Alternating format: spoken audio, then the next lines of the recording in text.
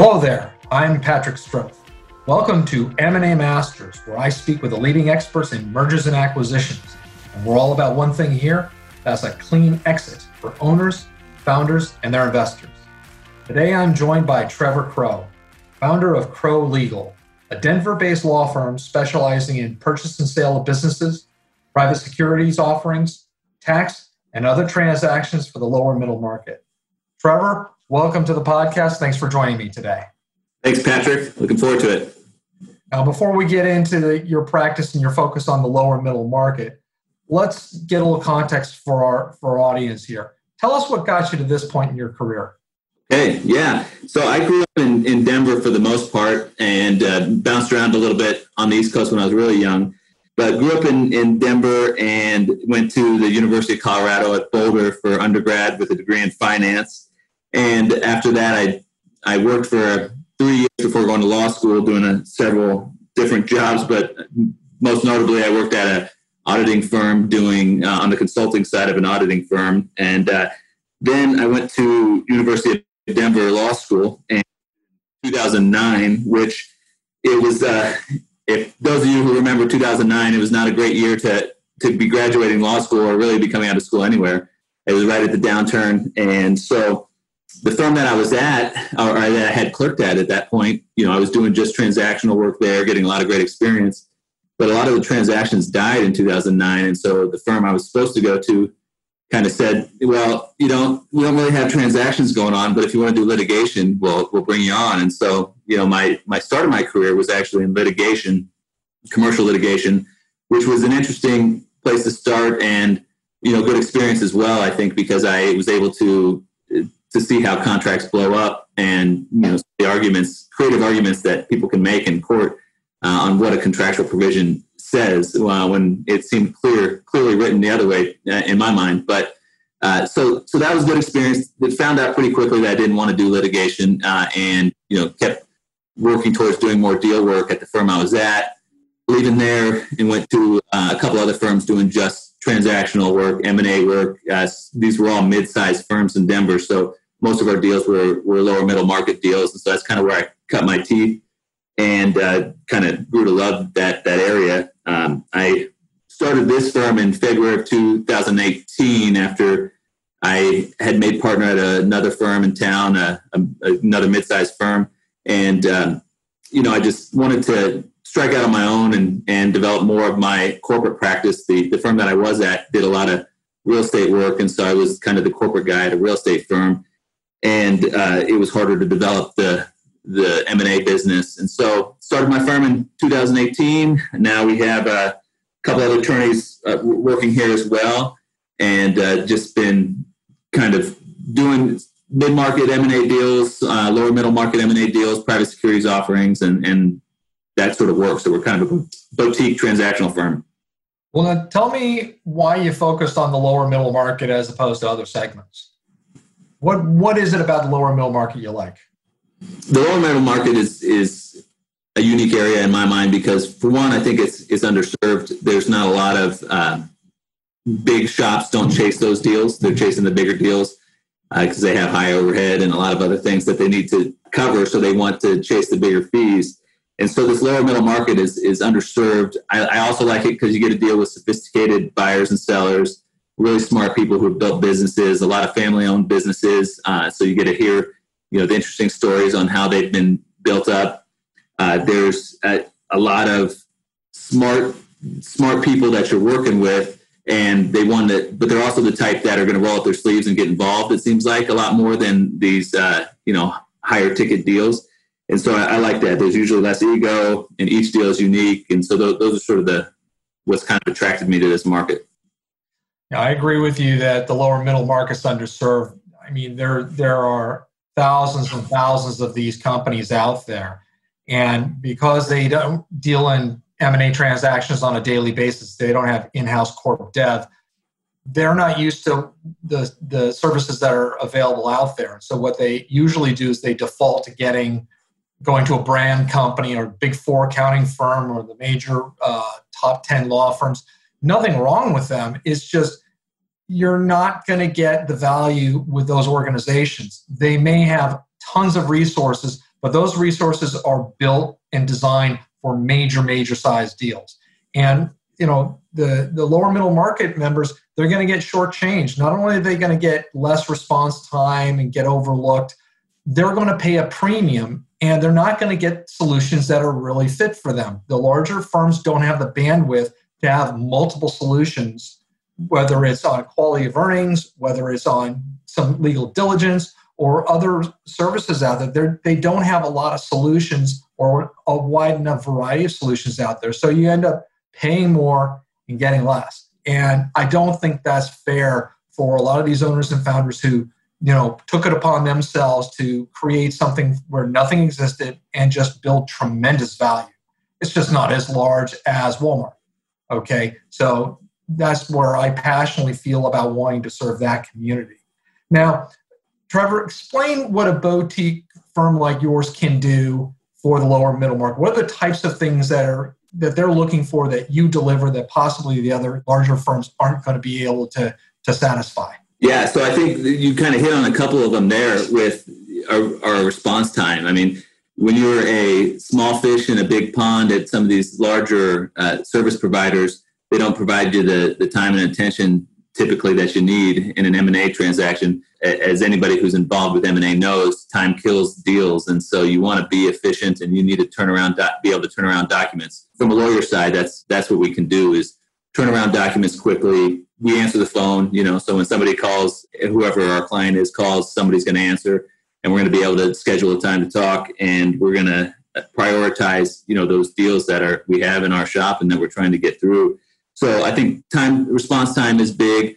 One of the, my pet peeves is seeing people not hire the right team. And that happens not at any fault of the people that are the buyers or sellers. A lot of times it's usually just because they don't know. And so they either end up hiring people that are not specialists in this area, or they're going to the big shops and not getting treated well. And so that's kind of a pet peeve of mine. And it just breaks my heart to see when these companies who've built a lot of value, you can see deals die because of it, either because it's a family-owned shop or family-owned business that has grown up with an attorney when they were nothing that is kind of a general practitioner, and they've helped them with some commercial contracts, maybe some employment issues and that sort of thing. And then that's just who they know. And so they try to use them for an M&A deal, and it can lead to a train wreck. And sometimes it can kill the deal, honestly. And I've seen deals die because of their counsel, and that's a problem. You can also hire those big shops, and then they can be totally over lawyer, a $5 million deal. And we've dealt with that plenty of times on the sell side, representing sellers to, private equity companies and things like that. And so that I just hate to see that. And so we strive to be, the firm that we come in, we don't have an ego on the documents. We take a practical approach to it. These are M&A contracts are an allocation of risk, right? Which you know very well, Patrick, and how that works. And so we're just allocating risk back and forth. You're not going to get an agreement that takes all your risk away. And so you got to, at some point, I think a good attorney who's experienced in this area is going to be able to come to their client and say, hey, here's where we're at. Here's the risk of going this way. Here's the risk going that way.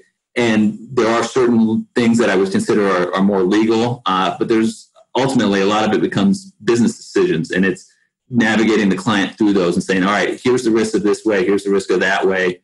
What do you think? How do you feel as far as taking those risks, and helping them guide through that, as well as, telling them what's kind of market out there, what you see in typical deals.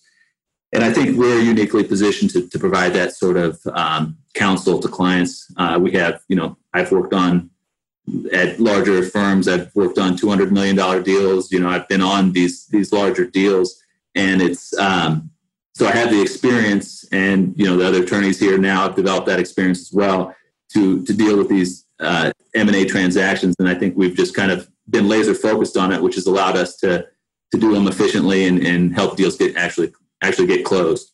With what you're doing there, as you were talking about this, a thought struck me, because a parallel I would have is with insurance. When you see startups need insurance, a variety of policies. But the thing is, you can bankrupt a fledgling company by over-insuring them, getting them every possible line of coverage out there, where you have to go ahead and balance things. There's an exposure here. We are not going to insure it today, such as like directors and officers liability. Let's wait until you get funding. Okay, when you get some outside funding, when you get some outside person that's going to sit on your board, then we will think about a D&O policy. But you're privately held. Let's get you up and running first. Just, you're not that big a target, so why lump you up with it? So I see where you try to find that balance where you don't want to underrepresent them, but they're not going to be taken to the Supreme Court for a 9-figure penalty. Right. Yeah, and so that's absolutely right. You got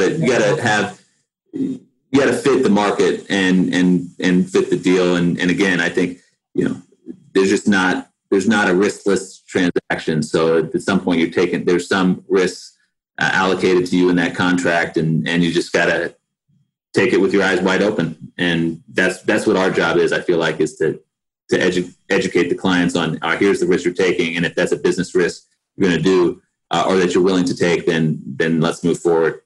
Yeah, and you're not going without a net here.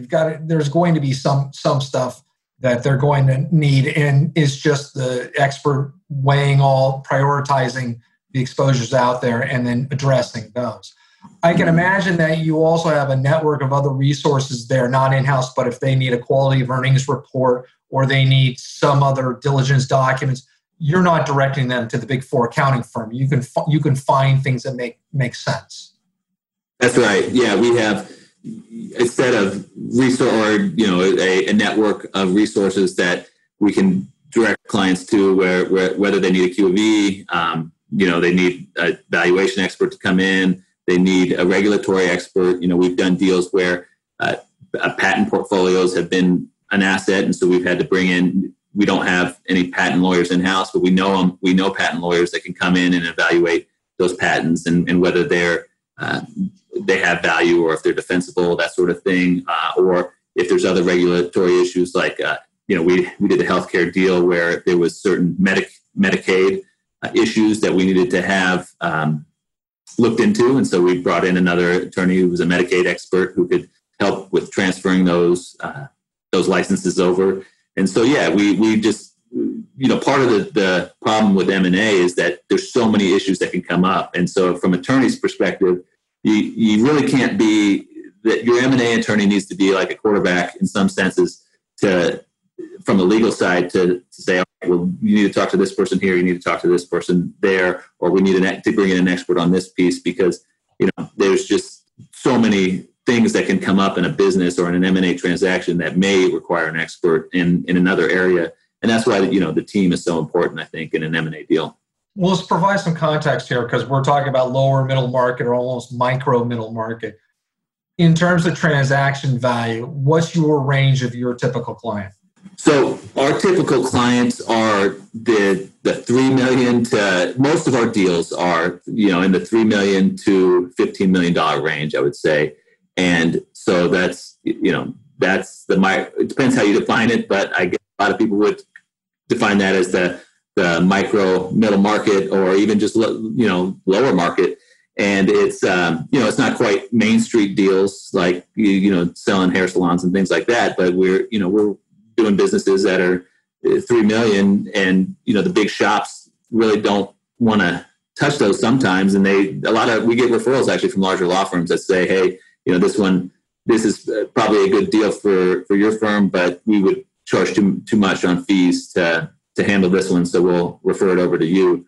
But yeah, that's the market. I would say if a $25 million deal or a $30 million deal came in, we would probably take it and be able to handle it very well, depending on the industry and what other needs that the client may need for that transaction. But I would say the bulk of our deals are in that $3 to $15 million range.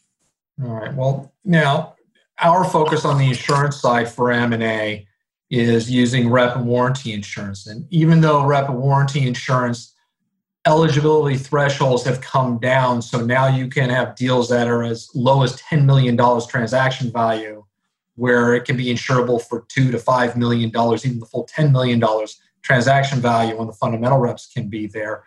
Rep and warranty isn't always a fit for everybody. There are other things that can be done where, like you said, you can't cover all the exposures. Well, let's value which ones are there. So there are rep and warranty light type products out there that are available. What kind of insurance problems do they run into?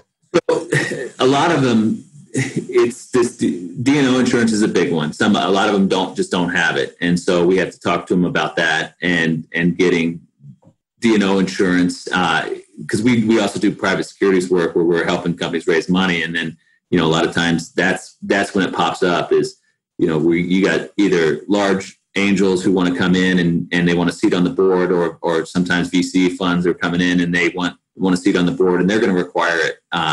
And so a lot of times we're talking to clients about the D&O insurance. So that's a big one. Rep and warranty insurance is something that we've looked into, and we've you and I have talked about it a bit, and so that's I'm glad to see that those prices are coming down and can be a fit for some of these transactions that we're working on now, because it's a huge benefit from the attorney standpoint, in that it makes negotiating the reps and warranties provisions a lot easier, and that's the heart. That's the biggest negotiated section of a purchase agreement, is typically the reps and warranties and indemnification. And so, to the extent we can make that simpler and get us to the closing table quicker, that's huge. Anything with cyber, is that becoming an issue with what you're seeing? Cyber insurance, we had I'm glad you brought that up. We recently had a client asking about cyber insurance, and we had trouble finding it, honestly, and maybe I needed to talk to you about it.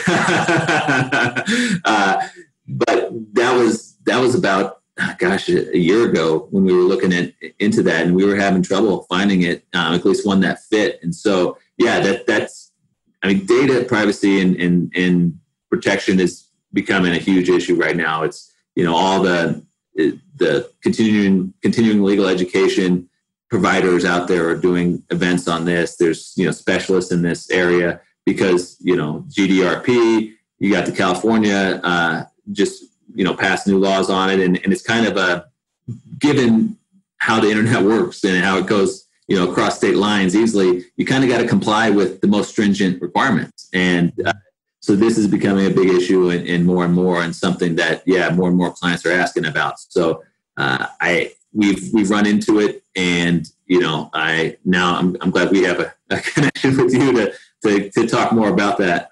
Yeah, that's one of the things with the lower middle market is you're allocating resources because everybody's got finite resources. And so you're not necessarily going to be buying a multitude of insurance policies whenever you start realizing new exposures. It's usually not until you get to, a transaction. And then all of a sudden you have to start taking inventory. And so now you've got these new developments, and there are a lot of policies out there that suddenly you now need to just check the box. And you don't want to spend a ton of money on that. But at the same time, you want something that is viable, that post-closing is going to respond to a claim. And you're not going to get a call in the middle of the night saying, that policy you bought for $1,000, that's not valid for what you have. You need something that's going to be there. But it's very important, particularly for the smaller organizations out there where, again, you don't want to bankrupt them with buying too many policies for every exposure, but then when the need comes, you've got to get itemized specific things. There are some real laser, finite, purposeful documents and products out there that can provide the coverage and at a good value. Less than what having a policy for 10 years would cost. So there are things out there, and it's important that everybody is aware of that. Let me ask you this, Patrick, if you don't mind. I don't mean to turn the tables on you here, but they in any M&A deal nowadays, there's going to be a rep and warranty about data privacy and that you've complied with laws, and any buyer is going to push for that in there. And obviously, from my standpoint, if we're representing a seller, we're trying to push back on those and make carve-outs to the extent we need to. But how does that work with, say, you have a seller who doesn't have cyber insurance, they have that rep and warranty in there, but they want to get rep and warranty insurance. Will that cover that, or is that carved out? Yeah, a lot of times the rep and warranty policies are now trying to carve out the cyber. What they will prefer doing is encourage the seller to go purchase a standalone cyber policy, liability policy. Those usually are anywhere from $3,500 in premium to $10,000 in premium, depending on the size of the company and how many records are there. Okay, that's purchased. Then what if that is in place and the seller has to have cyber policies and procedures just for protecting data. They have to have basic firewalls. They have to have policies and procedures among their team, that information isn't leaked and there's a protocol. So they have to have some things in place. It's similar to employment issues where you got to have an employee handbook if you've got 50 employees. Okay, you can't just, I have an insurance policy, but we have no handbook. Okay, so you have to have some common sense policies and procedures in place. If you do, and you have a cyber policy, a rep and warranty policy will just literally sit on top of that cyber policy. If the rep is breached, and this does happen quite a bit, is post-closing, you don't know about a breach until months after it happened, and you have no knowledge of it at all until something erupts 6 to 12 months later, and then you've got people coming after you. Well, if you've got a cyber policy in place, they will respond to those claims. The rep and warranty policy will then just sit as an excess policy right above it. So those damages usually can be contained within the rep and warranty policy, but within the cyber policy primary and then the rep and warranty. Keep in mind, rep and warranty insurance policies usually have a deductible that's 1% to 2% of the transaction value. So you could have a minimum retention of $150,000 on your rep and warranty policy. Cyber policy might only have a $10,000 retention. So you want that early attachment point at that, $3,000 to $7,000 premium item. Then you can have the rep and warranty supplement. So that's how they're addressing those. Oh, that's good. That's a good point on the deductible piece. To have that, and a good reason to have that cyber policy. Yeah. Now, as we're sitting here right now, as we're recording this, we're midway through the COVID-19 sell in place. At least I hope we're on the latter half of it now. And I usually ask my guests what they see trend-wise for M&A or their particular specialty. I'm just curious from your perspective on the lower middle market. Let's say we get back and up and running and we start opening up in late June, early July. I mean, we're from California, so we may be shut down until August. But for the rest of the country, probably getting out May into June. What do you see trend-wise for you? How fast or slow do you think activity is going to pick up for you on the transaction side? I'm hopeful that things are picked up and going like they were in June. I think that's hopeful, but I don't know if that's going to be the case. And I think it's tough to predict now how that's going to go. But I know that we had a bunch of deals that were in the process in early March, and those deals have been put on hold. Actually, one did go through and closed, but the other 4 deals are either on hold or they may be dead. I'm not sure as of now. I think that my hope is that there is a quick recovery, but I think it's going to affect different industries differently. In other words, there's a lot of talk about, is this going to be a U recovery? Is this going to be a V? Is it going to be a W? A lot of letters thrown out there. And recently I heard somebody say maybe it's going to be a Y. And I think that's kind of what I'm thinking it might be. Whereas there's going to be an uptick, I think, hopefully a quick uptick on certain industries, whereas other industries is probably going to stay down for a while. Retail, restaurants, things like that. I think you're going to have a tough time managing this shutdown and coming back.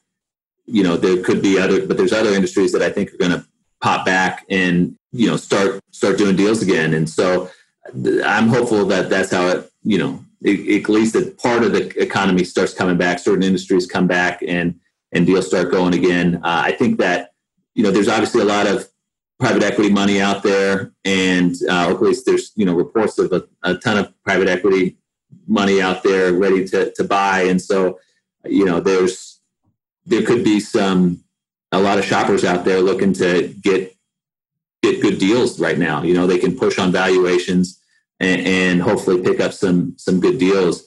And so that could help get the M&A market back, I think, quicker as well. So hard to say, hard to have a crystal ball here, but my hope is that by June, certain industries are going again and M&A has picked up. Trevor, how can our audience find you? So find us on our website, crow.legal, CROW.legal, LEGAL, or you can email me directly. It's just trevor@crow.legal. And so there's no .com, it's just a .legal. And you can catch me there or, call me directly, 720-230-7123. Happy to talk to anybody who's out there in this market, service providers, buyers, sellers, anybody. We love doing deals here and think that we provide a lot of value to the lower middle market. So if you need anything from me, please send me an email or give me a call. Fantastic. Trevor, appreciate it. Great talking today, and we're going to talk again real soon. Sounds good. Thanks, Patrick.